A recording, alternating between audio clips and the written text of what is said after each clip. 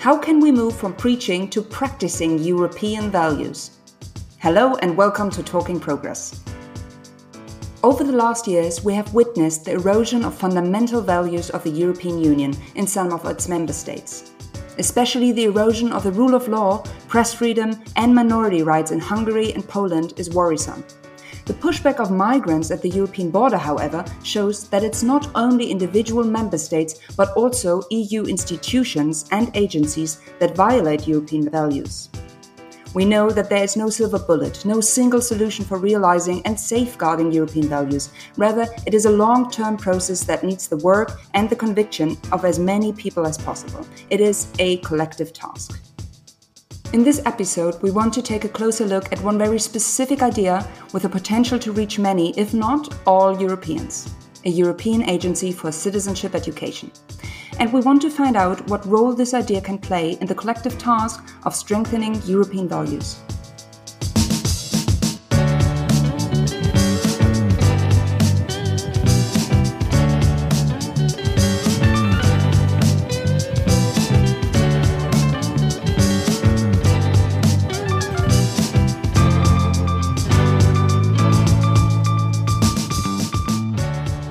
My name is Paulina Fröhlich and I'm head of the program Future of Democracy at Das Progressive Zentrum, and I will be your host at Talking Progress today. In this podcast, we explore new ideas for social progress in Germany, Europe and across the Atlantic. We are kicking off Talking Progress with a mini-series on the European public sphere. In 3 episodes, we discuss new and concrete ideas that have the potential to bring Europe closer together. Today's episode revolves around the very simple, but at the same time very difficult question. Can we learn European values? To kick off, we will hear from Susanne Zels about her fascinating idea for how to promote European values. Susanne Zels is co-founder and manager at Values Unite. In 2019, she ran for the European Parliament as the top candidate of the Junge Union Berlin, the youth organization of the Christian Democratic Party. She has a background in history, politics, and international relations. Welcome to Talking Progress, Susanne. Thank you. I'm very happy to be here. It's great to have you, Susanne. Please tell us about your idea for bringing Europe closer together. Yes, very happy to do so. So you already mentioned that Values Unite was founded last year. It's an initiative to advocate for the establishment of a European Agency for Citizenship Education. And this is how we believe that we can strengthen European values, because before citizens can engage in politics and also safeguard those values in the different member states, they need to know about them, they need to understand them, they need to know how they can get engaged, how they can raise their voice in politics. And a European institution such as the Agency for Citizenship Education would support educators all over Europe to do so, to strengthen citizens' participation, to enable them to engage. And the idea of the agency would be 3 objectives. First of all, it would be looking to ensure equal access of all EU citizens to citizenship education. Then it would also like to enhance the quality of citizenship education so we can reach even more people and make it more effective. And the third objective would be to also foster innovative and digital citizenship education. We've all seen during the pandemic how important it is that our education systems also need to function in times of crises. And we believe that this would also really benefit citizenship education across Europe, to make it more digital, to think about new methods of how we can enable citizens to learn about politics and how to engage in politics.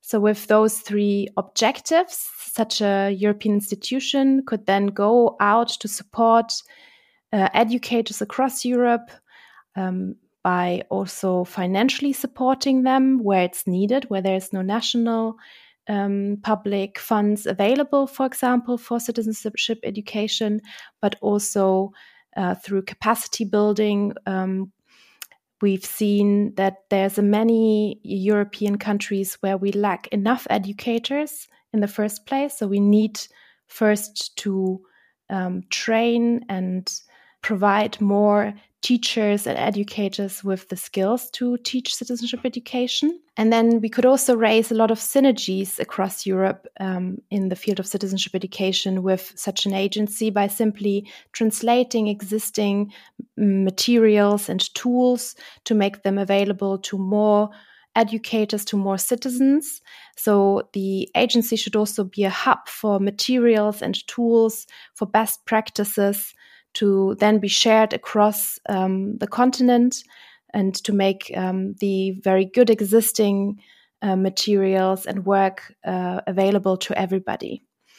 And last but not least, the agency should also be coordinating member states' efforts in this field, because all education systems are, of course, very individual. They are diverse and have their own approaches to how citizenship education is done in each member state. But at the same time, I feel we can all learn from each other, and we can benefit from having more exchange on the policy level about how it's been done effectively, maybe in certain states and cases. And this is why the agency should also provide a platform for dialogue for policymakers from the different member states.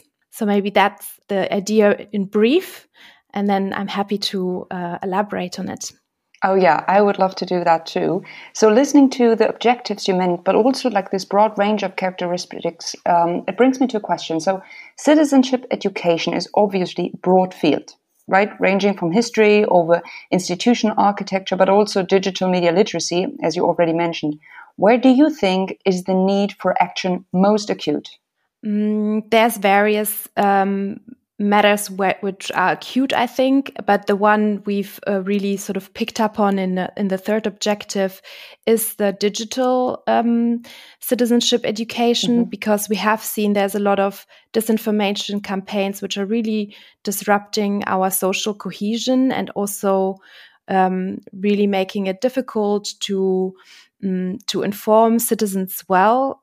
Because of fake news spreading and also citizens being uncertain about what is actually true and what isn't. So having more digital literacy is an essential part of citizenship education in order to really also reach out to the citizens through digital media and through digital learning methods.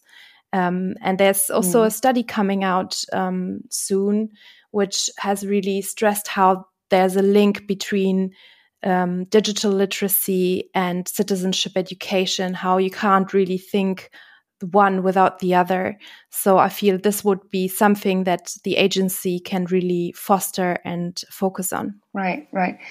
I'm just thinking about the term citizenship. So will the agency be accessible for all EU residents, or is it EU citizens exclusively? You're not the first one to ask, and I'm aware that this is a little bit deceiving as a title, but of course it will be looking to educate all people living in Europe, so not just the citizens. Maybe this is similar to how it's working in Germany with the federal agency for citizenship education, but it does actually call itself civic education. We chose the term citizenship education because it's the one most used in Europe. But we definitely do not want to only have an offer for citizens, but for all people who live in Europe. Great. That sounds inclusive and progressive. I have a last question before introducing our second guest, which is, what would be the next concrete steps towards establishing such an agency? Yes. So after having published a very detailed proposal of what we believe the agency should look like, how it should be set up, we have now approached members of the European Parliament with this idea, with this proposal. But I'm also very happy to say that it was also the other way around, that members have approached us after reading about it. And we are building an alliance of MEPs who wish to support this proposal. And we are looking to launch a pilot project on the European level to explore the possibilities of how this can best be implemented, and to explore maybe also some of the first steps that we've described in the proposal of how we could draw up a comprehensive European strategy on citizenship education. And I'm hopeful that we will gain a majority in the European Parliament to support the pilot project being launched, and also to the Commission to approve it. Okay, so alliance building is what I got, is like one of the next concrete steps. Is that correct? Yes. Okay, so anybody listening, join the alliance if you think this is a great idea. Susanna, I would like to take your idea of a European Agency for Citizenship Education as the starting point for a broader debate on European values, and explore a little bit deeper what European values actually are and how we can put them into practice for the future. For this, we have invited someone who has been following EU policies very closely for a long time and who has co-developed fascinating tools for measuring practiced values. I'm very happy to welcome Jana Puklerin to our discussion. Hi, Jana. Hello. Jana is head of the Berlin office and a senior policy fellow of the European Council on Foreign Relations. She also directs ECFR's Rethink Europe initiative, which explores and illustrates different forms of cooperation. Jana has a doctorate in political science and is a leading expert in EU foreign and security policy. Welcome to Talking Progress. Jana, it's great to have you. No, it's great to be with you. Jana and Susanna, I personally identify as a EU citizen. So I would say I'm European. One reason for this is that I share the values of the European Union and which it is founded on. So respect for human rights, dignity, freedom, democracy, equality, the rule of law, and also respect for human rights, of course, in any sense. But in practice, however, we do not always live up to these ideals. There are numerous cases in which the EU and its member states violate these values in and outside its borders. Now, if we could fast forward to the year 2030, what gives you two the hope that by then the European Union will have become better at putting its own values into practice? And what role, second question, could citizenship education play in this? Maybe I start? Sure. Because I have some numbers, actually, and it's the EU citizens that give me hope. So ECFR regularly does public polling. And in 2019, prior to the EP elections in Europe, we did a public survey in 14 EU member states. And in one of the questions, we asked EU citizens to identify what would be the biggest loss if the Union were to disintegrate. And the most common response concerned the benefits of the single market, like the ability to live and work and travel in other EU member states. And the second most response concerned the EU capacity to act as a global actor.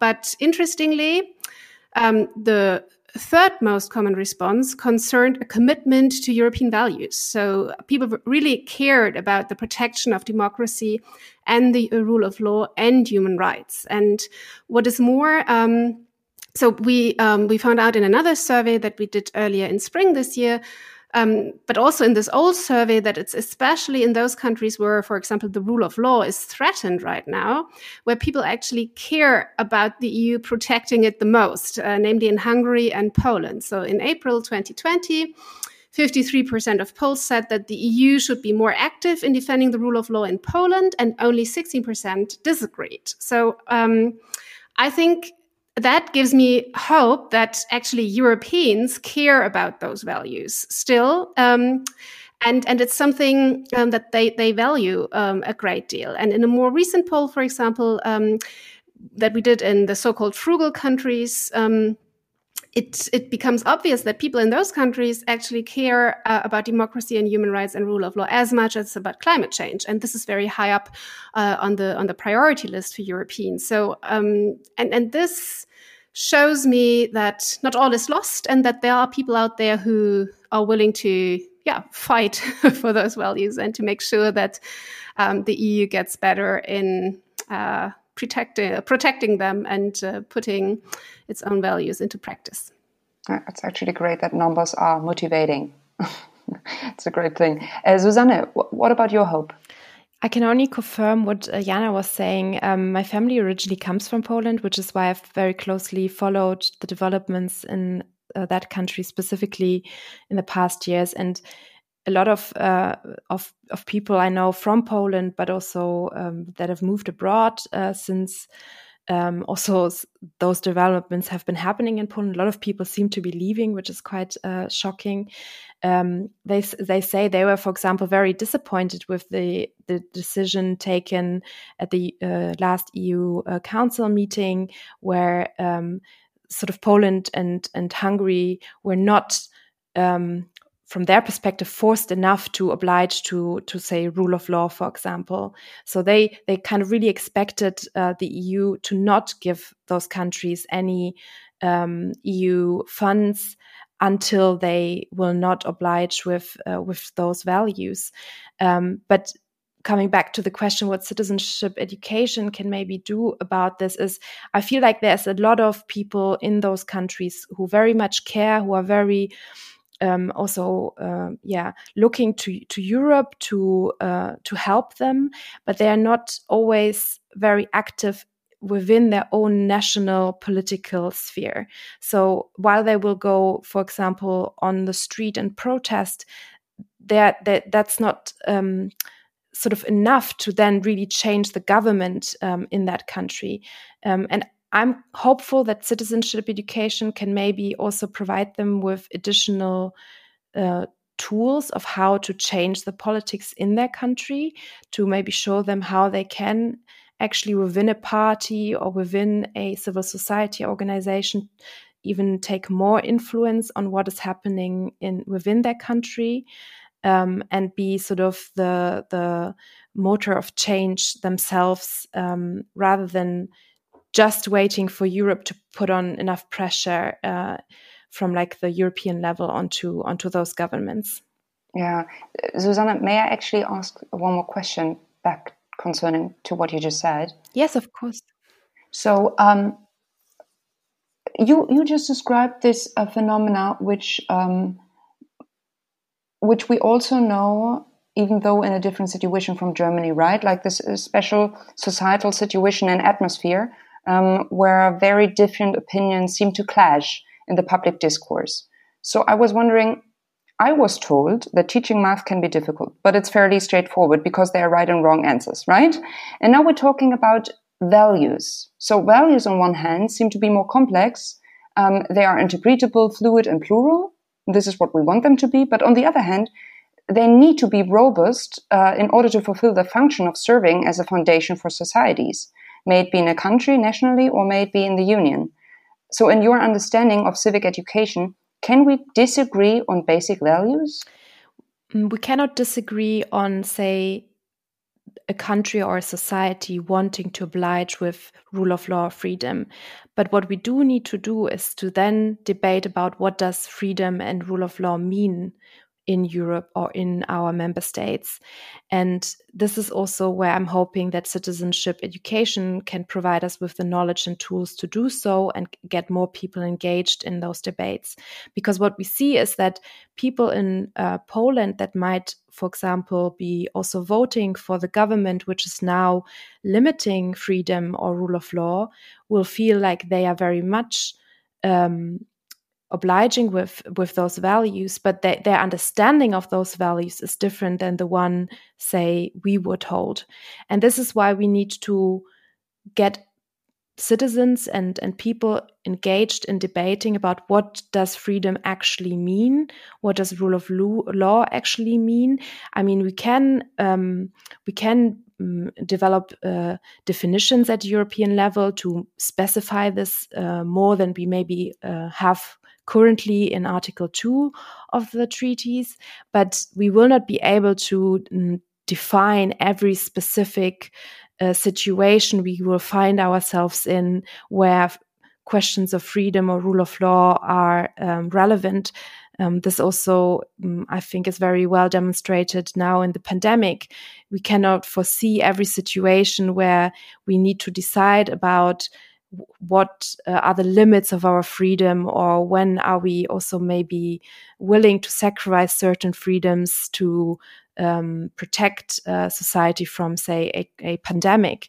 But we do need to engage more people on debating about what this should mean and where freedom should begin and where freedom should end, and that we all have a common understanding of it at the European level. Right. One of the values that has been particularly important during this pandemic is solidarity.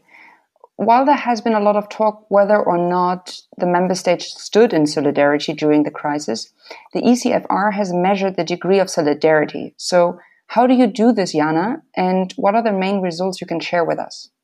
So when the coronavirus crisis has started practically a year ago, many member states said that there was a need for more solidarity and for a more coordinated European response to deliver it.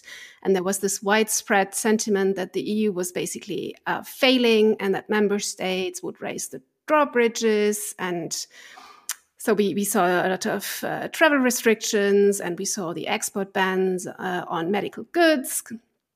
And yeah, there was a lot of talk about kind of European member states going nationalist again. And so that's why we at ECFR wanted to have a closer look if that was really the end of the story. And so we early on decided to basically develop an interactive data visualization tool that collects and visualizes solidarity among EU member states, but also among member states and EU institutions. So we decided that we engage our network of so-called associated researchers. So in every EU member state, we have a person doing research for us. And we decided to work with them and, of course, with our Rethink Europe team.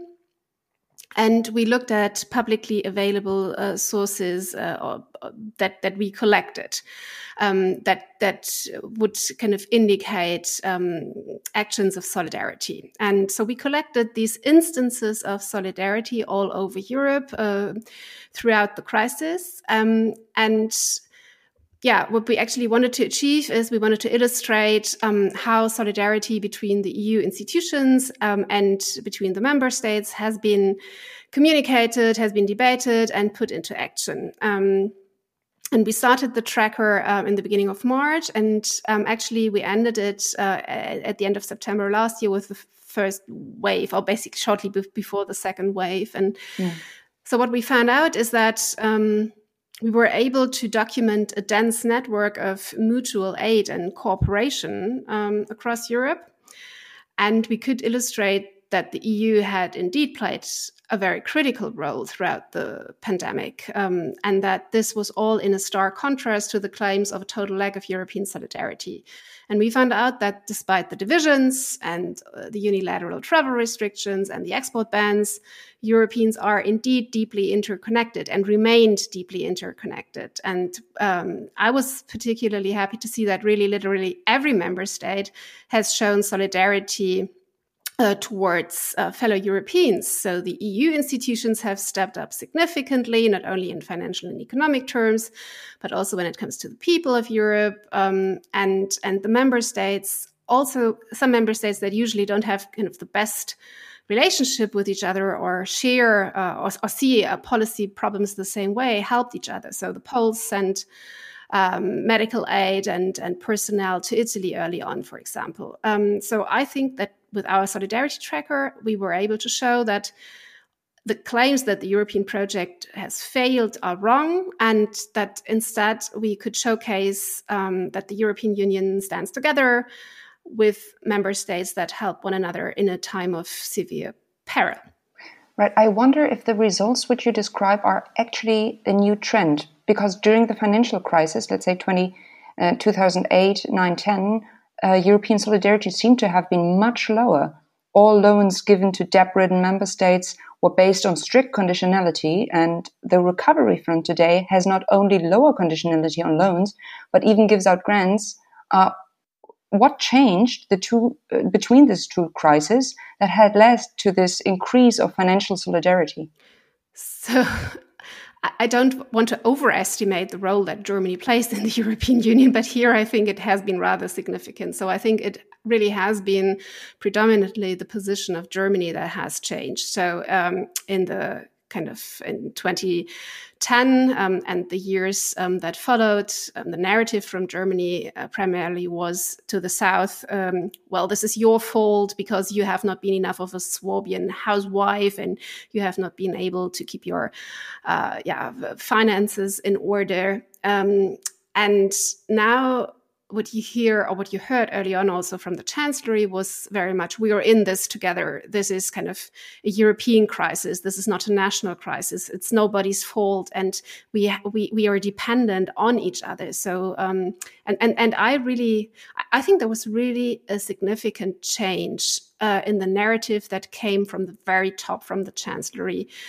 And I think that was not a given because when you remember kind of a year ago, the beginning of the crisis, the debate we had about Corona bonds. So actually we were on the same path as in 2010, blaming other member states and also talking about whose fault it was and all that. And so I think that we actually managed to turn this debate around into something more constructive. And I was really pleased to see the Chancellor arguing that kind of we in Germany are only well off and can prosper actually as a country when our neighbors don't starve and don't when the economy there doesn't completely collapse. And I think that made a lot of difference. Yeah. Okay, so attitude, conviction, narrative, those are things which changed, which brings us, of course, especially in this round where we sit together, to the question, how does this change of mind come along, right? And can we learn these things? So trying to circle back to the topic of citizenship education, Jana, is standing in solidarity with each other something that we can learn? And is citizenship education, in your opinion, an effective tool for increasing this sort of solidarity we're talking about? Yes, absolutely. And that brings me also back to, you mentioned the Daring New Spaces project in the very beginning, so our work on the European public sphere. And while I was working on this, I really realized how important it is that people know about each other and about the situation they are in, and how important also it is to have this European public sphere and to learn something about the situation in Italy and the problems that people are suffering from, and the images that we saw from Bergamo early on, I think really helped to raise the awareness also of the countries in the north and to raise actually the feeling of solidarity. And I think citizenship education serves the same purpose. It's really about creating a European awareness, kind of a feeling for the other and understanding. And I think this leads us then to solidarity, to mutual solidarity. Yeah, the Daring New Spaces project you mentioned, we were talking a lot about future scenarios or visions. I mean, we were talking about future visions of the European public sphere, but also part of the project was trying to define what is already here and what can we do today in order to get there. So, Susanne, as you are in the midst of asking yourself these questions and working on them, I would like to ask you if you could explain to our listeners what efforts the European Union is already taking with regard to citizenship education and to what extent they fall short of the idea of creating an agency. Yeah, the EU has already launched a lot of programs which are covering partially citizenship education. So there's the Citizens for Europe program, which, for example, funds projects and initiatives who work on the European dimension of citizenship education. However, this is not a very large program when it comes to sort of the size of funds that are available on a European scale. And then we have Erasmus Plus, which is the leading initiative on the European level in this field. They fund a lot of mobility, especially for youth. And this, of course, also contributes to citizenship and education in the sense that Jana was saying, that you learn about the others when you get the opportunity to also travel abroad for your education and training. Mm-hmm. But the various efforts which we've seen at the European level really fall short of an agency, in the sense that citizenship education always plays a marginal role in it, but it's not really been the focus of it. And we have had various declarations at EU level stressing that the objective of active citizenship should be fostered at European level.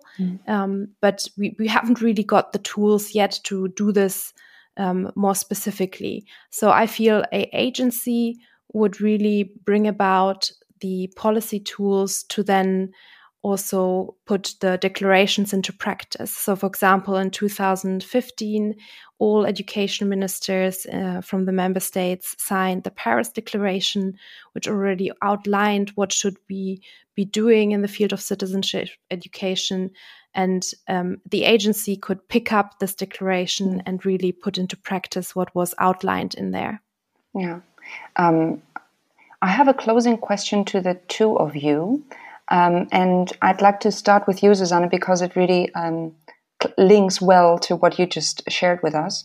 So we all know politics is complex and slow, and there's like a bunch of things we would like to change. But if you could implement one policy to help put European values into practice, what would it be? I guess for me, I've already defined the one policy I want.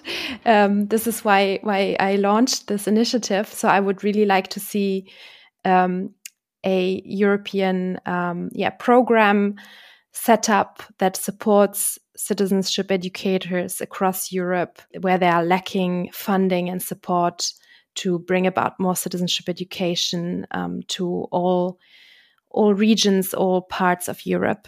Thank you so much. Jana, what is the one policy? Yeah, since Susanne's policy is already taken, I would go back to a classic. I would really love to see stricter conditionality when it comes to,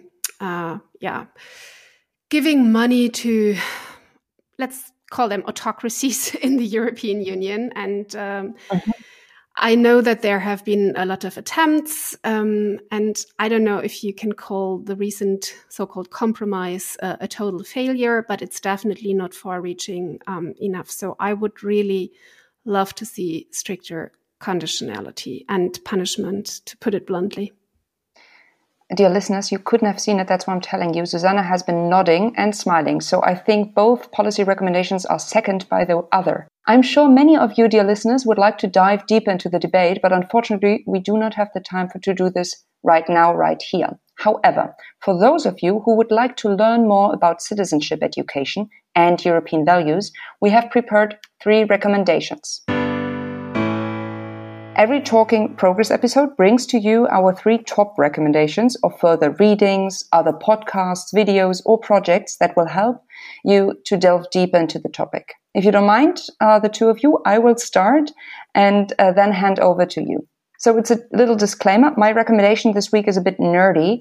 When I was preparing for this episode, I came across an academic reading about citizenship education that I found really, really interesting. The paper is called Cultivating a Critical Capacity to Implement Universal Values Nationally, and is written by Katarzyna Tawok from Stockholm University. First of all, I think it does a really good job in putting the difficult task of citizenship education in a nutshell. I quote, "The major goal of citizenship education is to create a coherent and unified group of citizens while allowing them to maintain their diverse beliefs, ways of life, language, and cultural identities." End of quote. And second of all, it gives a great overview, the paper, of different understandings of citizenship education. For example, Purified Patriotism by Martha Nussbaum or Transformative Citizenship Education by James E. Banks. And thirdly, it develops a very important conclusion. One key to good citizenship education, she writes, are well-trained citizenship educators. They need specific training on how to endorse a critical culture towards dialogue. So give it a read. You can find the link for the free download in the show notes. And Susanne, I'd like to ask you, what is your recommendation to our leaders today? I will recommend another podcast. It's called Education in Europe. And I enjoyed listening into it very much because it, very much focuses on what I'm working on at the moment, but it will benefit anybody who wants to learn more about the European dimension of citizenship education. There's guests from various member states speaking about also their national perspective on it and what has been achieved, what we are lacking. So I can very much recommend listening in. They are nicely short episodes, so it works well on your way to work, or which is unlikely to be happening for most people in your lunch break, maybe. Amazing. The link will also be in the show notes. Jana, what is your recommendation? So I would like to recommend a report that was published by an institution that is called More in Common. They do fabulous work, not only this country report, but the country report that I refer to is a 7-country report. It's called The New Normal, and it's basically based on a survey that More in Common has done amongst not only Europeans, but also in the United States and in the United Kingdom, about things that I have been working on previously as well, or that I continue to work on.